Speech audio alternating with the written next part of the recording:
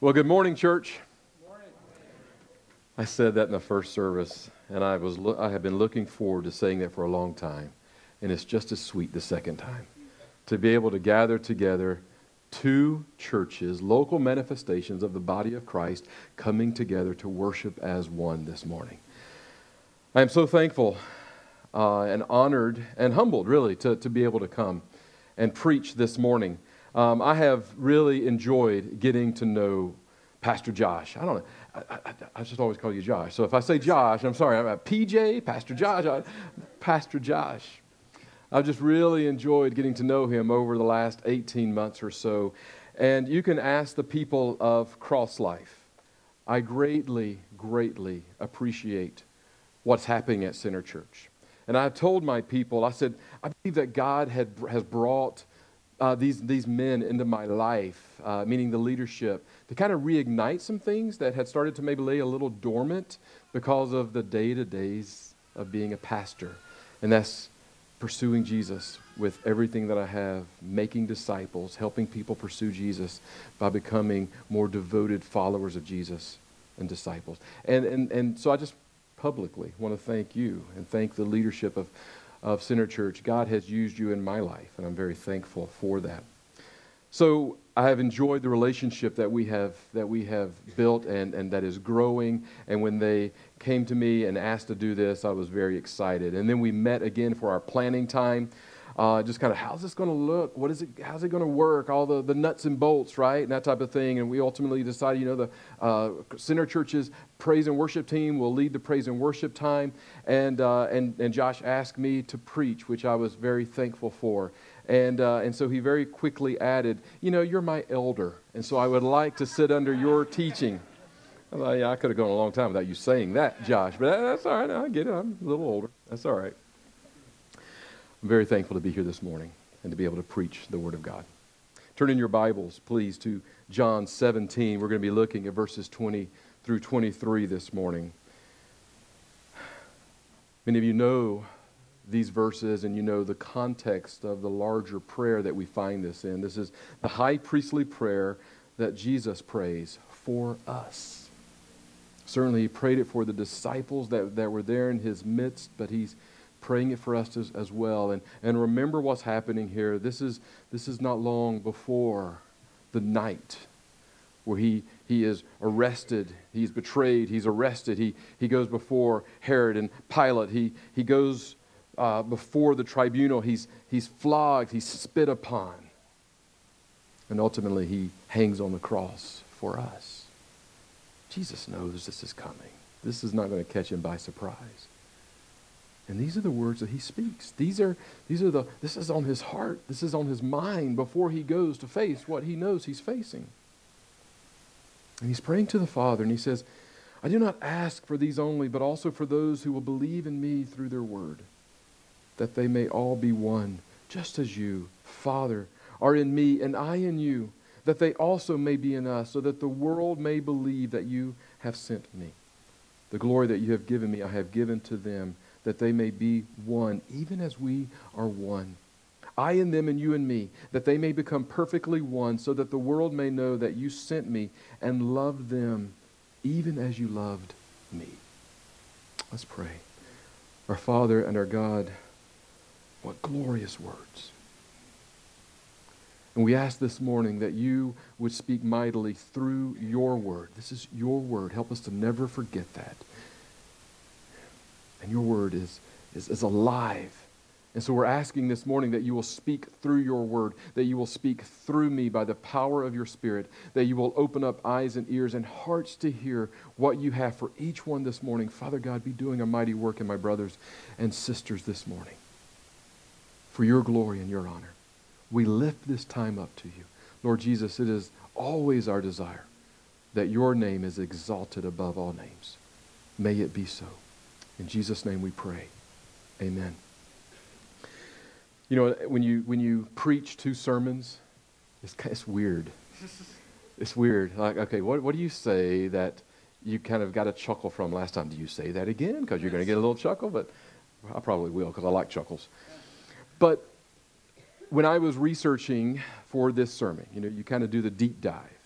And so you kind of start asking questions, not only of the text, but you just start asking questions in general, right? And so Jesus is praying for his followers, right? He's praying for disciples. And so then you start to wonder how many believers are out there, how many denominations are out there, those types of things. And I started thinking about that because we have two different denominations represented here, right? The Christian Missionary Alliance, the Baptist, Southern Baptist. And so here we are. And so I started wondering how many. And there's this one source that I came across, and it said that there are 33,000 Christian denominations. 33. Did you hear that? I heard a gasp here. Yeah, you heard it. 33,000 Christian denominations. Now, there's a lot of subsets, right? So you have the Presbyterians and all the subsets of Presbyterians and the Methodists and so forth. And you have all of these. And as I said earlier, out of 33,000, I think the Baptists and all the subsets makes up about 20,000 of these, all right? But there's a lot of denominations out there. And then when you think about denominations, then you start breaking that up into churches and so forth. And just here on Rio, we have the Methodist Church, Aldersgate here. We have Christian Missionary Alliance. We have Northside Baptist. Right beside that, we have a Brethren Church. And then we have an Episcopal Church. And then we have a Church of God. And then we have Assemblies of God. That's just on Rio East. There's a lot of churches in Charlottesville. When we start to understand the sheer diversity within Christianity, we will have a new appreciation for really the magnitude of who and what Jesus is praying for.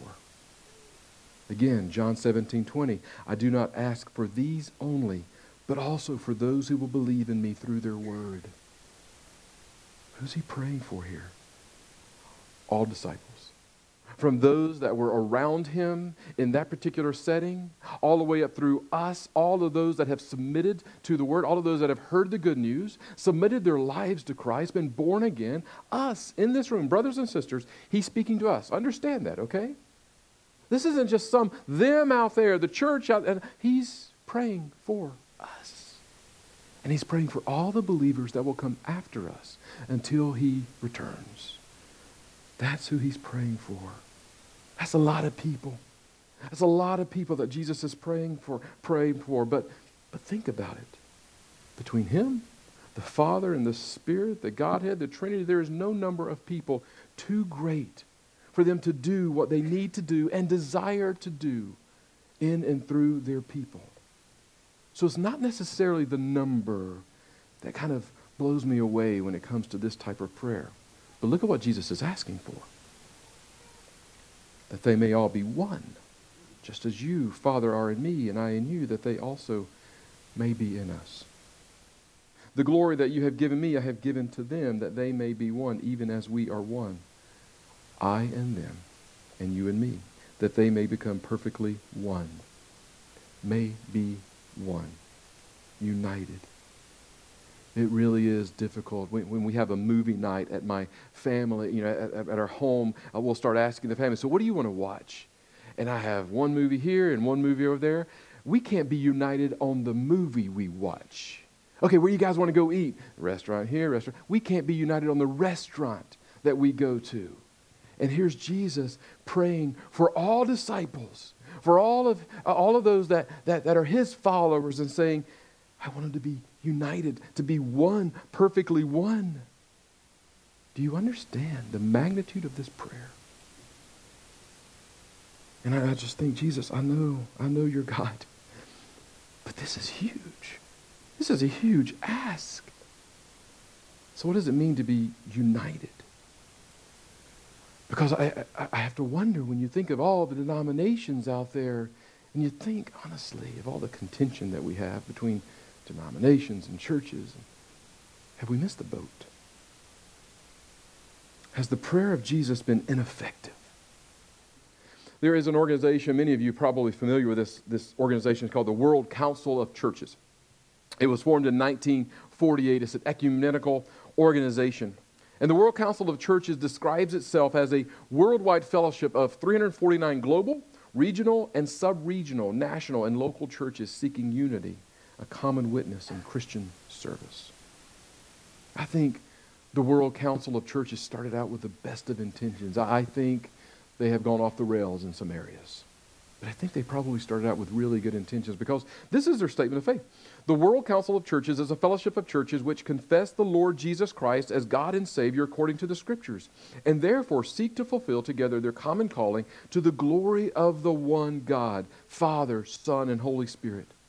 It is a community of churches on the way to visible unity in one faith and one Eucharistic fellowship, expressed in worship and in common life in Christ.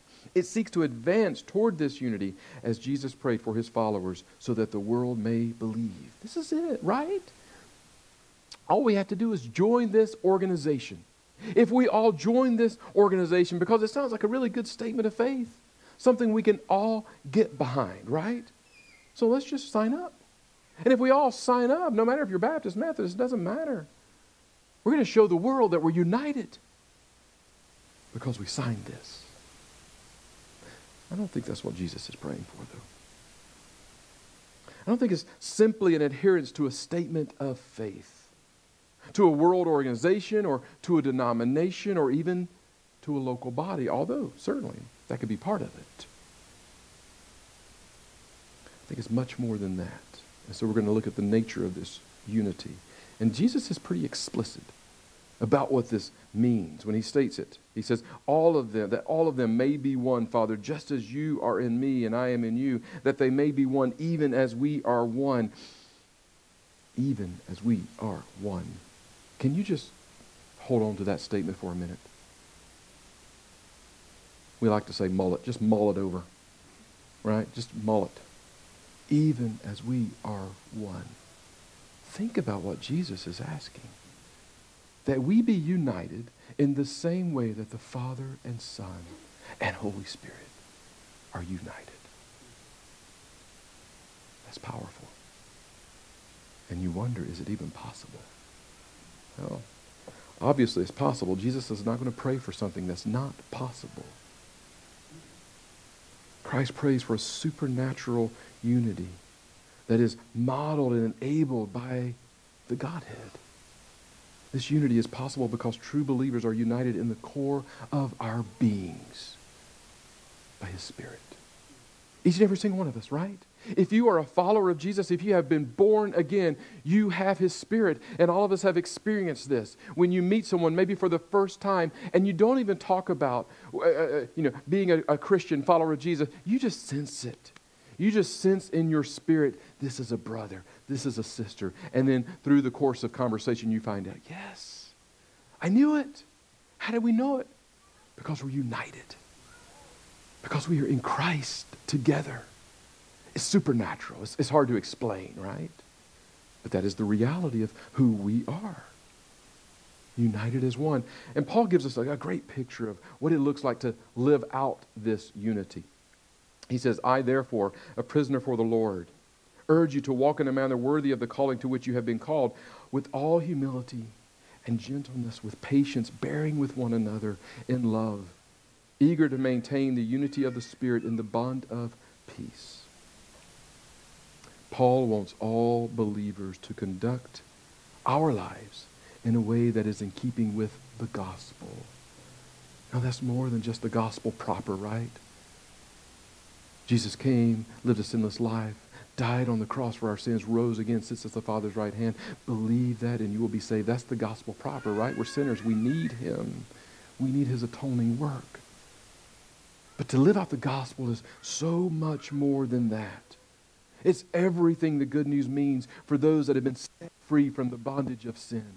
And if you are a follower of Jesus, if you have been born again, hear me, brother and sister, you have been set free from the bondage of sin. You have been set free. That is gospel truth. You've been set free and now are free to live as Christ intended and desires for you to live. We are now free to have the power by His Spirit to become like Christ. To follow Him, learn from Him, to start to think and act like Him, to start to live and love like Jesus. That's called being conformed to the image of Christ, right? That's this process of sanctification. That's called being a disciple. And some of these marks, humility, gentleness, patience, bearing with one another in love, it is in these ways and many others. Many of the one another's, right, that we love in the New Testament. We're to be conduits of God's grace and mercy as we live these out to one another. Conduits of grace and mercy to one another. But he also states that we are to be eager to maintain the unity. To maintain something means that you have achieved it, right? And for those of you in here that have achieved a really high GPA, for instance, like a 4.0, you worked hard, right? You worked hard to achieve that. And so you want to maintain it. You want to do whatever you can to make sure that you keep that 4.0 or whatever it is, 2.3, whatever that is, all right? You want to work hard to maintain that. Because you achieved it by hard work. Brothers and sisters, this unity that we have is not something that we achieve in our own strength. It's not something that we have pursued and gained in our own strength. It's not like a GPA. You work hard. You study hard. You earn the 4.0 or whatever it is. Our unity is not gained, was not gained by any work that we did. It was gained by the blood of Jesus. We need to understand that, and we need to remember that. So we are to be eager to maintain our unity. Eager to maintain what has already been accomplished for us. Please understand that it is so important because it is a reality that we are united in Christ. What does that mean? Scripture talks a lot about what that means. Here's a few verses. Believers are created in Christ, crucified with Him, buried with Him, baptized into Christ in His death, united with Him in His resurrection, seated with Him in the heavenly places. Christ is formed in believers, dwells in our hearts. The church is the body of Christ. Christ is in us. We are in Him. The church is one flesh with Christ. Believers gain Christ and are found in Him. So do you see what I mean? This isn't something that we have achieved. This is something that was achieved for us. We are united in Christ. So then the question that we must answer for ourselves, are we manifesting this positional unity that we have in Christ, right? You understand positional unity, right? It's ours. It's our birthright. It's our inheritance because we have been born anew. And we are now new creations in Christ. We are part of the body of Christ. Positionally, this is who we are. This is where we are. But are we living out what it means to be new creations in Christ? I think the most natural place to live it out or to manifest what Scripture is calling us to is within the context of the local body, right? We have two local manifestations here of the body of Christ, Center Church, Cross Life Community Church. And the most natural way that we live out what it means to be united, to be in the body of Christ, is within these local manifestations, right? Because we have common beliefs, values, purpose, and vision. There are things that are specific too. We all have, as a Christ-following, gospel-centered, Bible-believing churches, there is a mission that we are all on, right? And Jesus has given us that mission, disciples, to make disciples. But there are things that are specific and peculiar to a particular local body. We understand that. That's what makes us a little different. And it's around those things oftentimes that we come together and we unite around to go forward. And so it's in these local bodies that we are consistently getting together, right?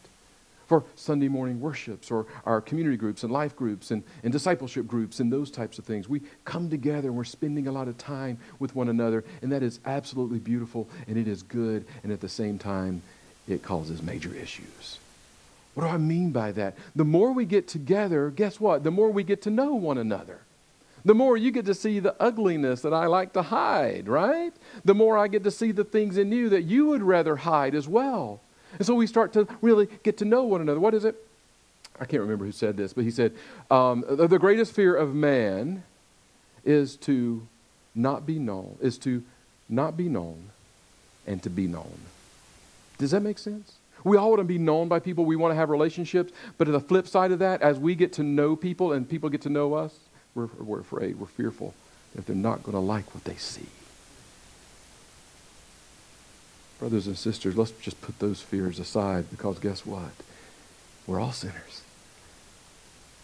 But praise God, that's not where it ends. We are united in the body of Christ. We are brothers and sisters, and that's a beautiful thing. So we can let the pretenses fall. We can stop pretending and performing. We're all pretty good at that, aren't we? We don't have to do that.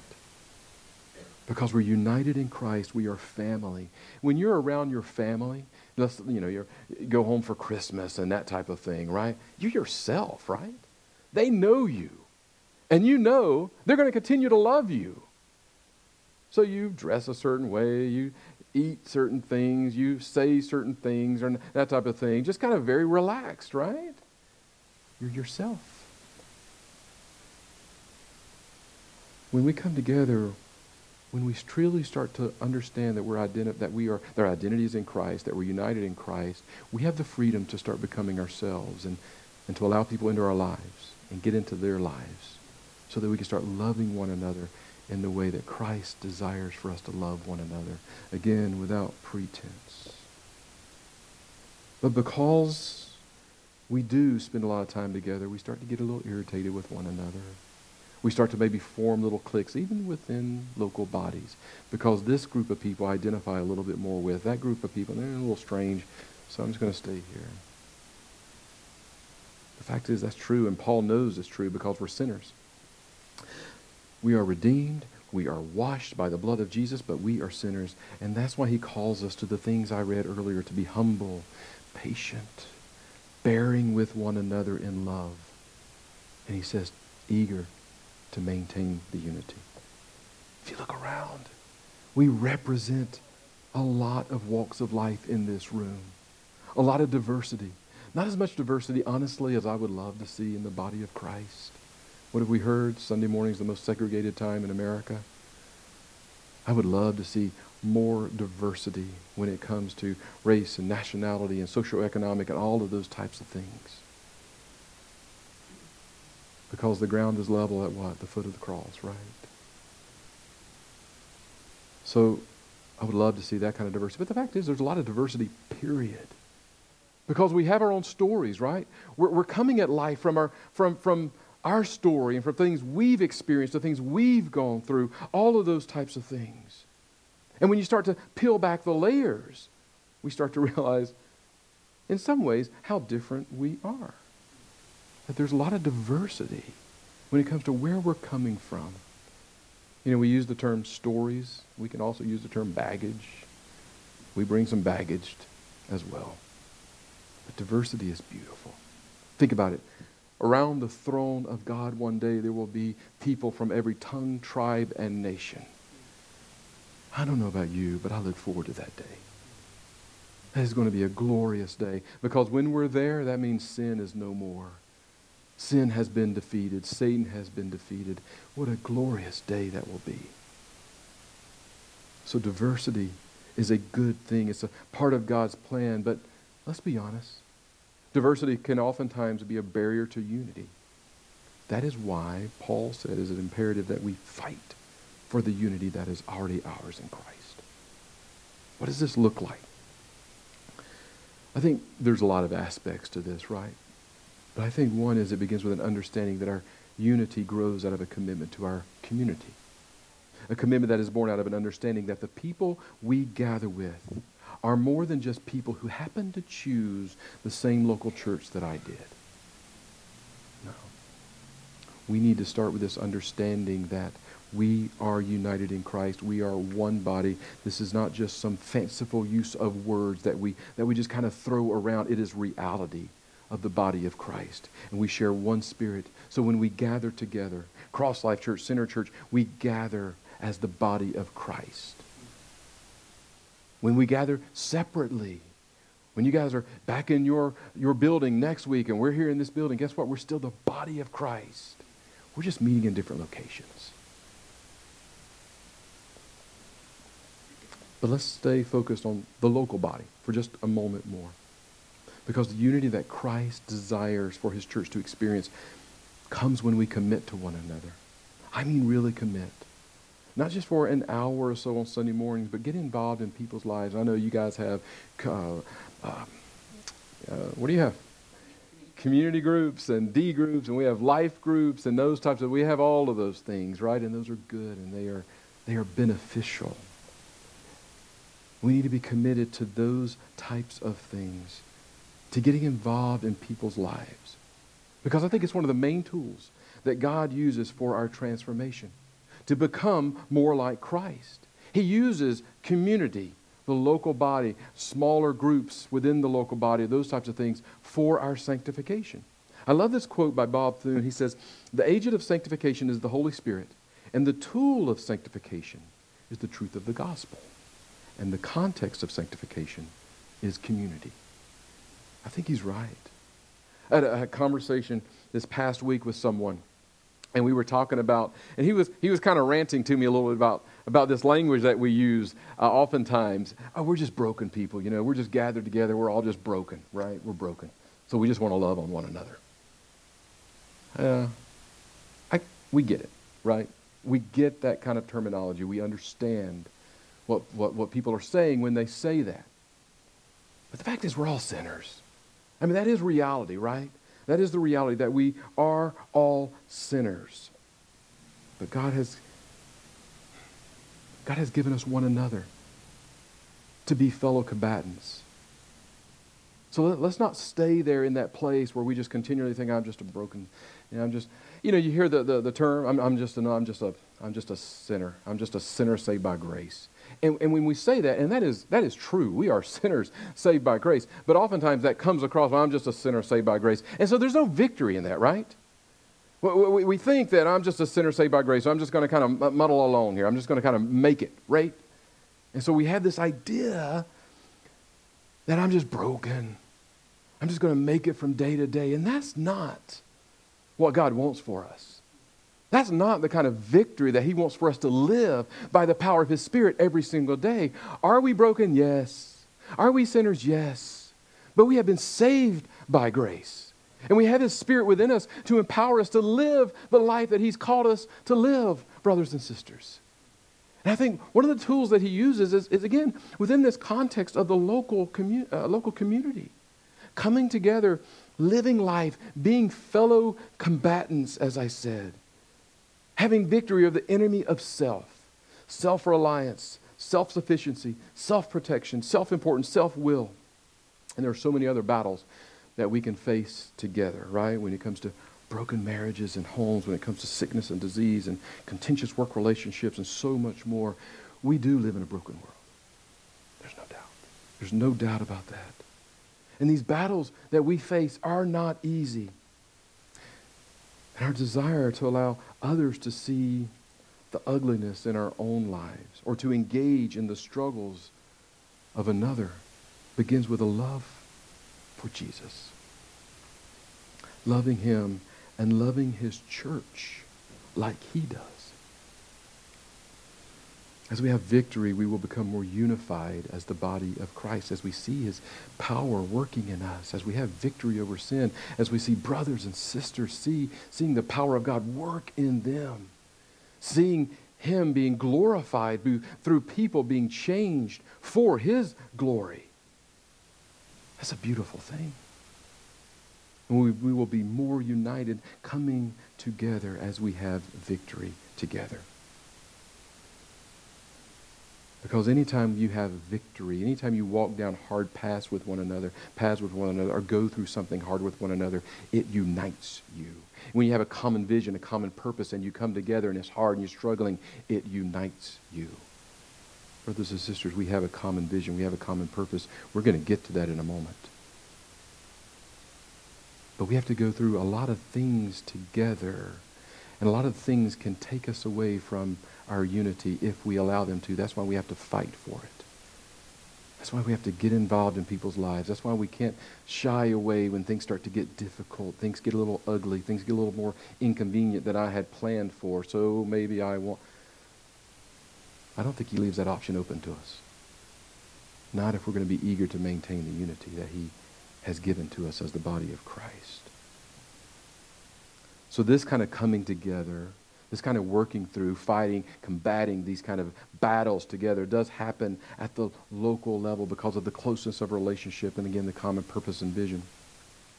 But now think about the larger Christian community, okay? Josh and I are part of something called the Charlottesville Pastors Fellowship, and I love this group of men. I love us coming together and why we come together. And this grew out of a difficult time in our community. All of you remember what happened a couple of years ago, August 12th, 2017, with actually 3 people losing their life, many people injured, all of those types of things. And it grew out of a desire to support one another as we lead our churches through these difficult times in our history, not only from 2 years ago, but as we continue going forward, the challenges that our culture presents to us, followers of Jesus. And what I have seen in the Charlottesville Pastors Fellowship is incredibly encouraging. And it's quite the opposite of what Mark Twain thought of when representatives from various denominations come together. Twain used to say he put a dog and a cat in a cage together as an experiment to see if they could get along. They did. So he put in a bird, pig, and goat. They too got along fine after a few minor adjustments. Then he put in a Baptist, a Presbyterian, and a Methodist. And soon there was not a living thing left. I don't think Twain had a very high view of denominations. Thankfully, I have met many pastors from other denominations, and I have lived to tell the tale. There are many godly pastors that I have gotten to know, and I'm so thankful for that, who have a deep desire to be united as the church, the body of Christ. Does that mean that we're lockstep in all of our beliefs? No, it doesn't. But from what I can tell, they believe the core essentials of the gospel, and we are growing in unity. And that's just a subset of the pastors that are here in Charlottesville. Much good has come out of our time together. I think Pastor Josh would agree with that.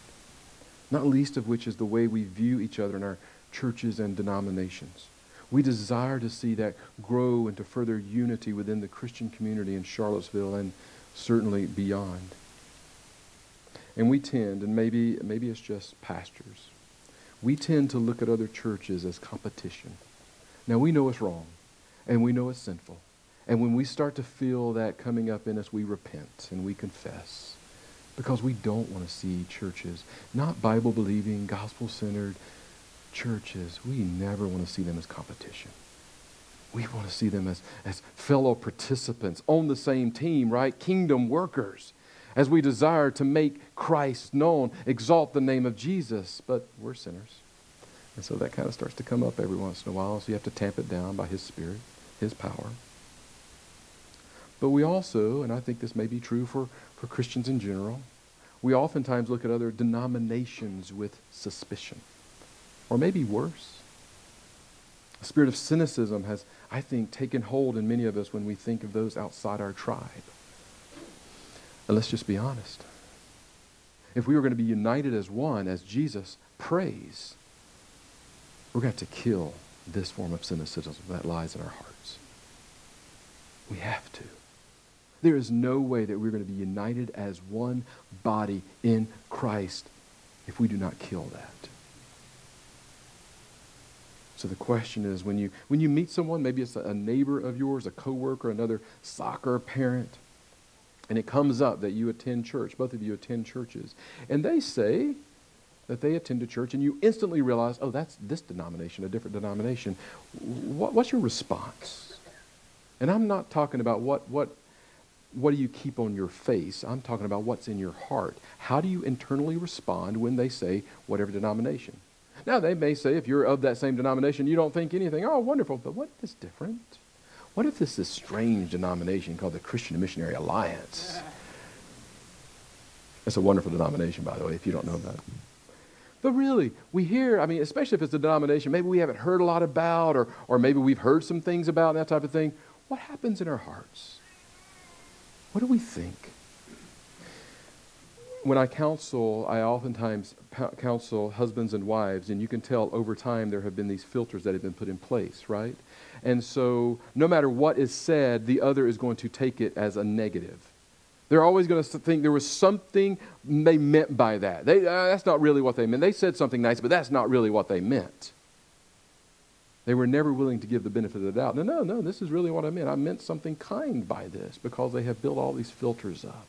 And so I encouraged them. I said, listen, when your spouse says something to you, please assign noble intent. Believe the best in them, about them. Give them the benefit of the doubt. And I think sometimes, I know this is true. We must, brothers and sisters, become better at recognizing our filters and start assigning noble intent to our brothers and sisters from other churches and denominations. To start believing that these fellow believers were saved by the same atoning work of Jesus Christ, washed by the same blood, and love Jesus like you do, and want to see his name exalted. I know many Methodists and Baptists and Lutherans and Anglicans and so forth that love Jesus, are passionate about Jesus. Let's be careful about the filters that we have. Now, are these differences trivial? Not at all.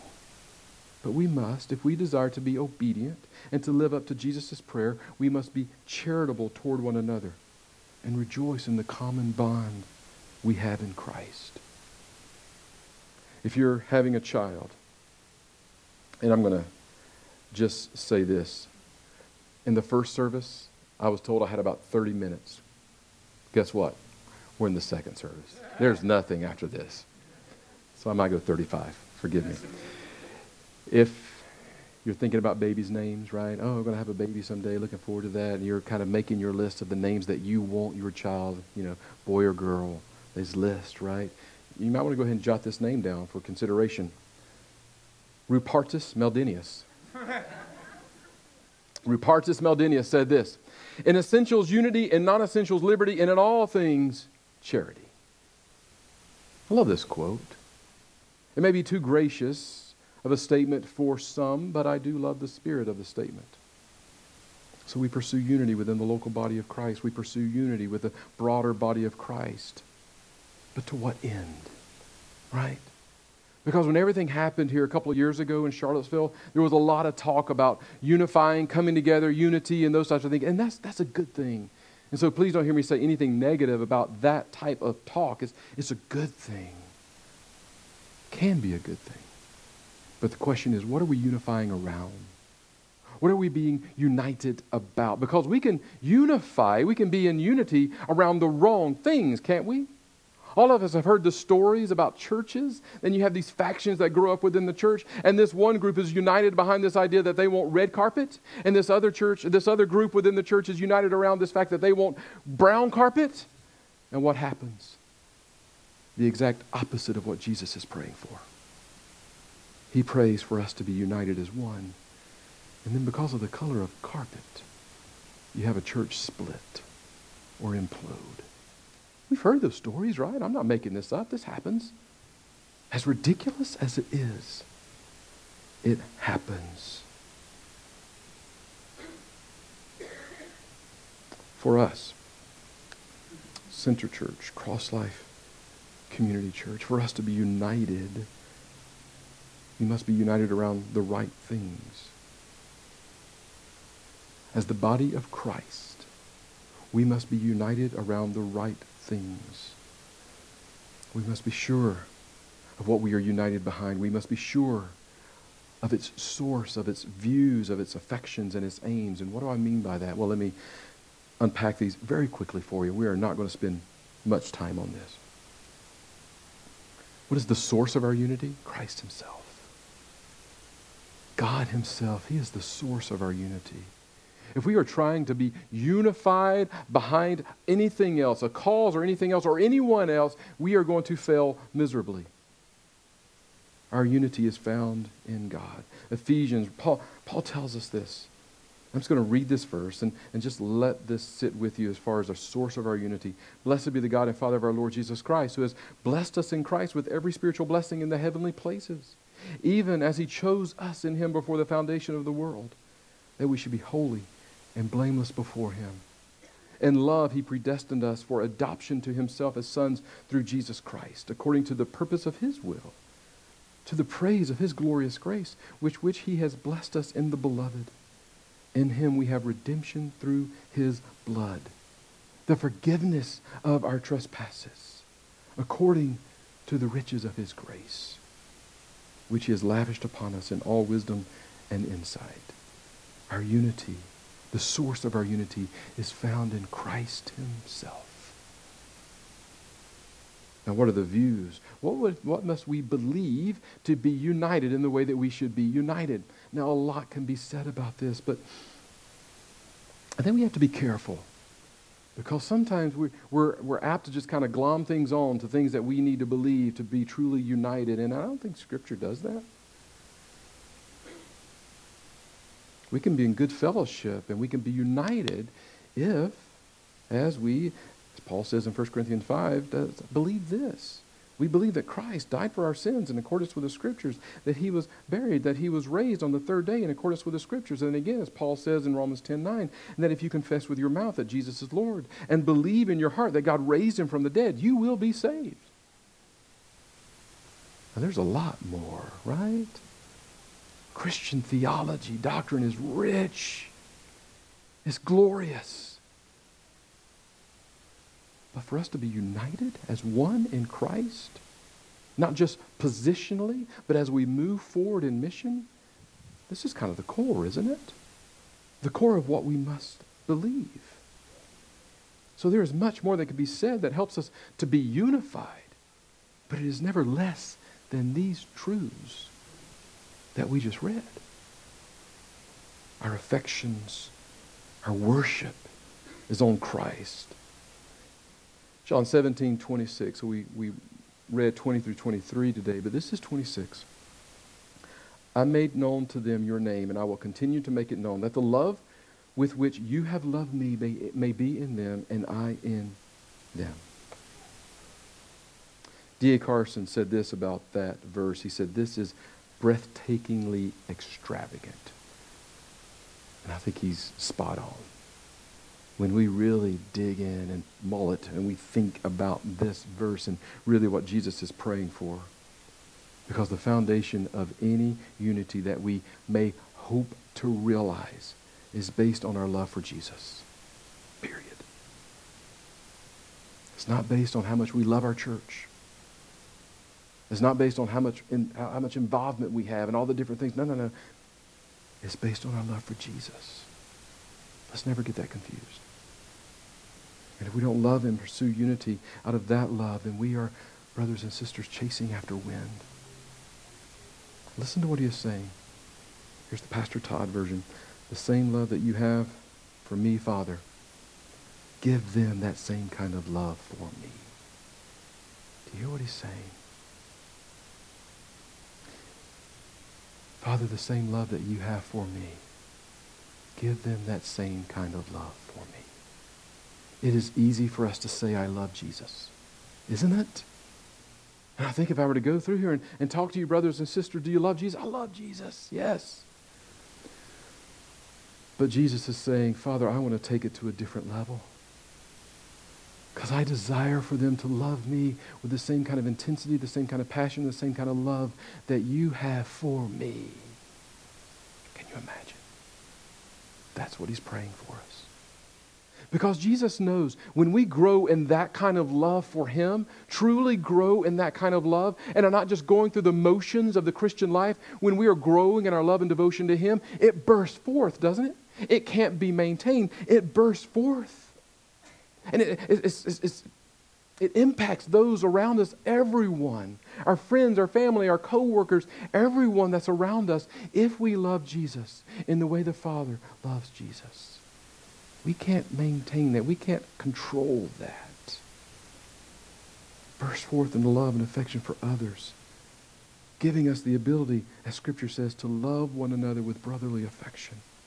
And a sincere brotherly love that comes from an earnest and pure heart.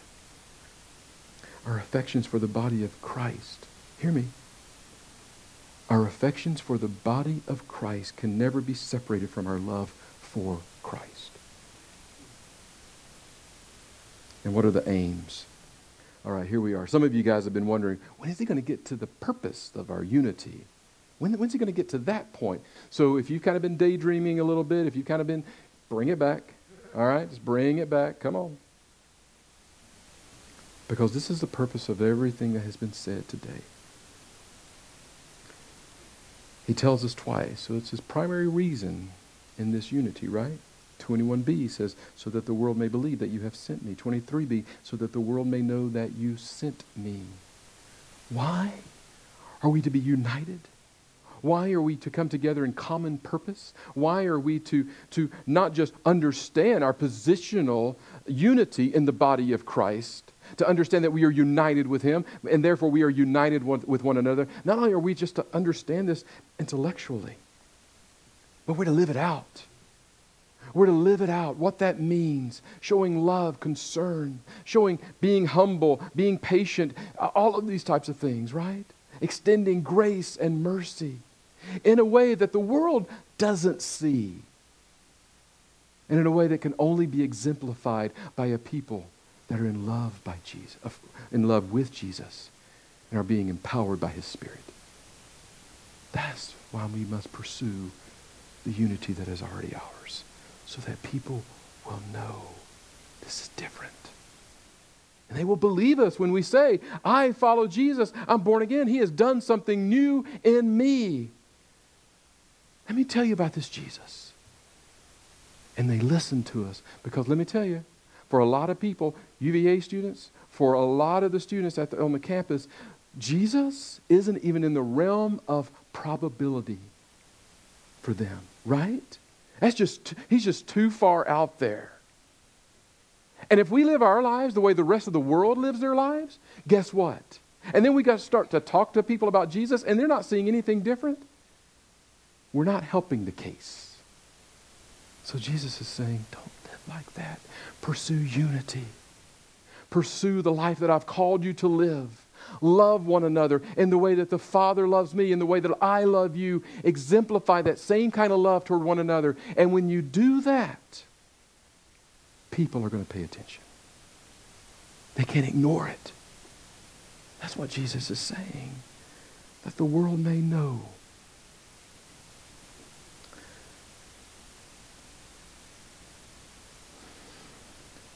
He goes on in 23b. You have to get this.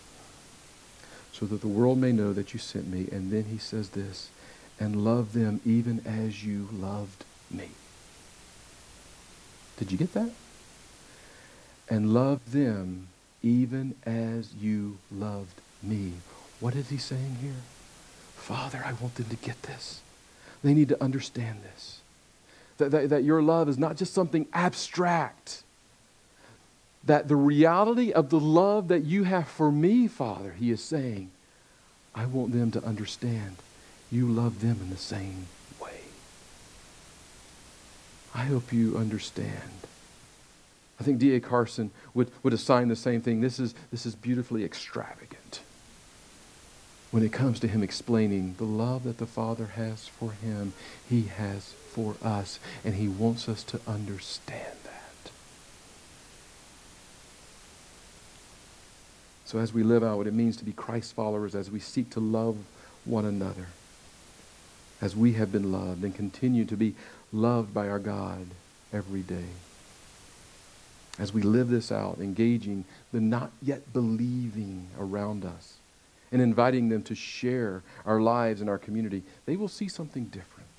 A love and a unity that is unlike anything else in the world. And if we truly pursue by the power of His Spirit, and that's important, don't try to do this in your own strength. You will fail miserably.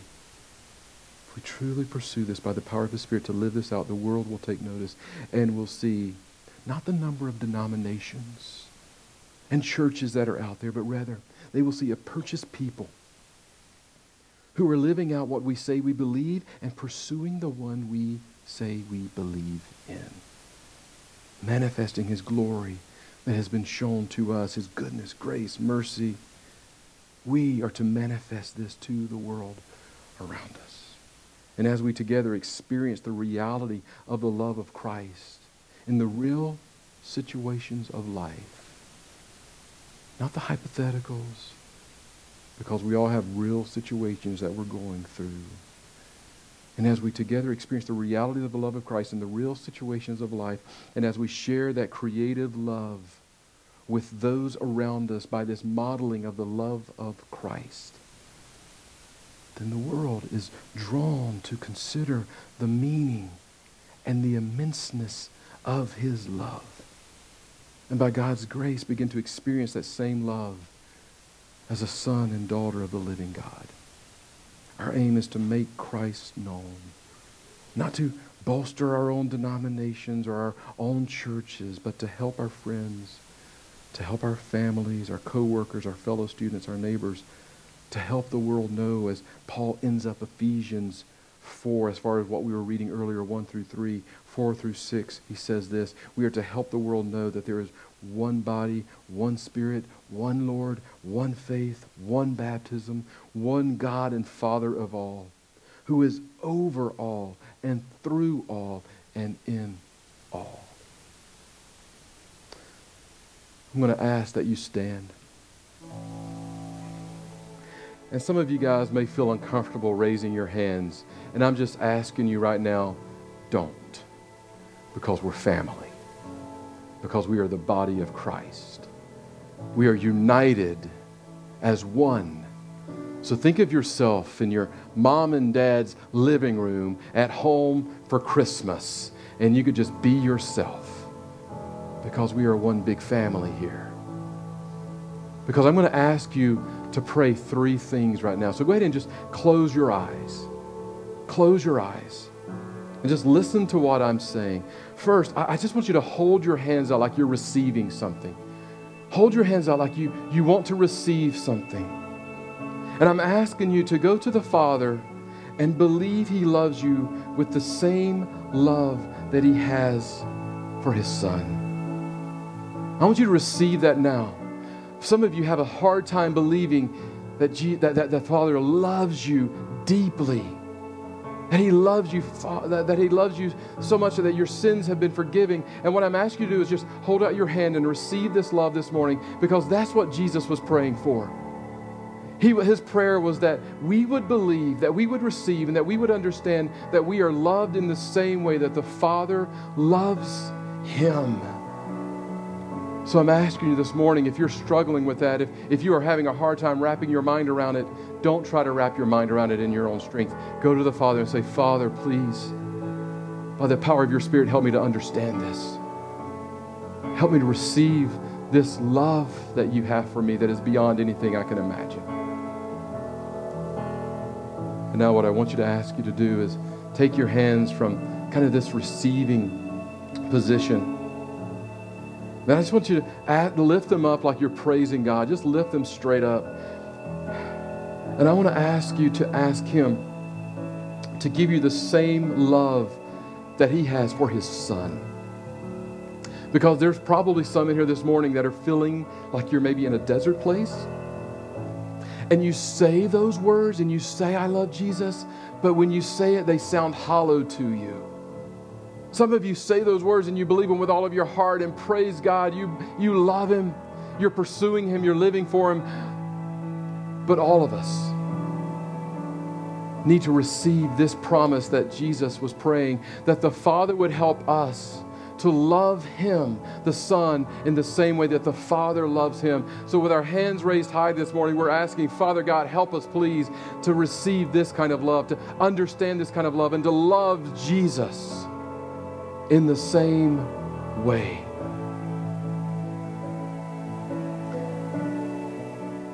And now what I want you to do is just reach out in front of you, to the side of you, and just on their shoulder, just touch the person beside you. And now what I want you to do is ask God, please ask Him, Father, please. I'm not asking for anything that's extravagant or outside of what's appropriate, because my Lord and my Savior prayed this same thing. Ask that He would give you a deep love for the church. A deep love for the church. That He would give you an eagerness to maintain the unity that is ours in Christ. And that He would give you a desire to pursue it. for His glory and for His honor, so that the world may know, so that indeed the world may believe that you have been sent, so that the world may know, Lord Jesus, that you are Lord over all. Use us to that end for your glory and your honor. That is our prayer today. In Jesus' name we pray. Amen.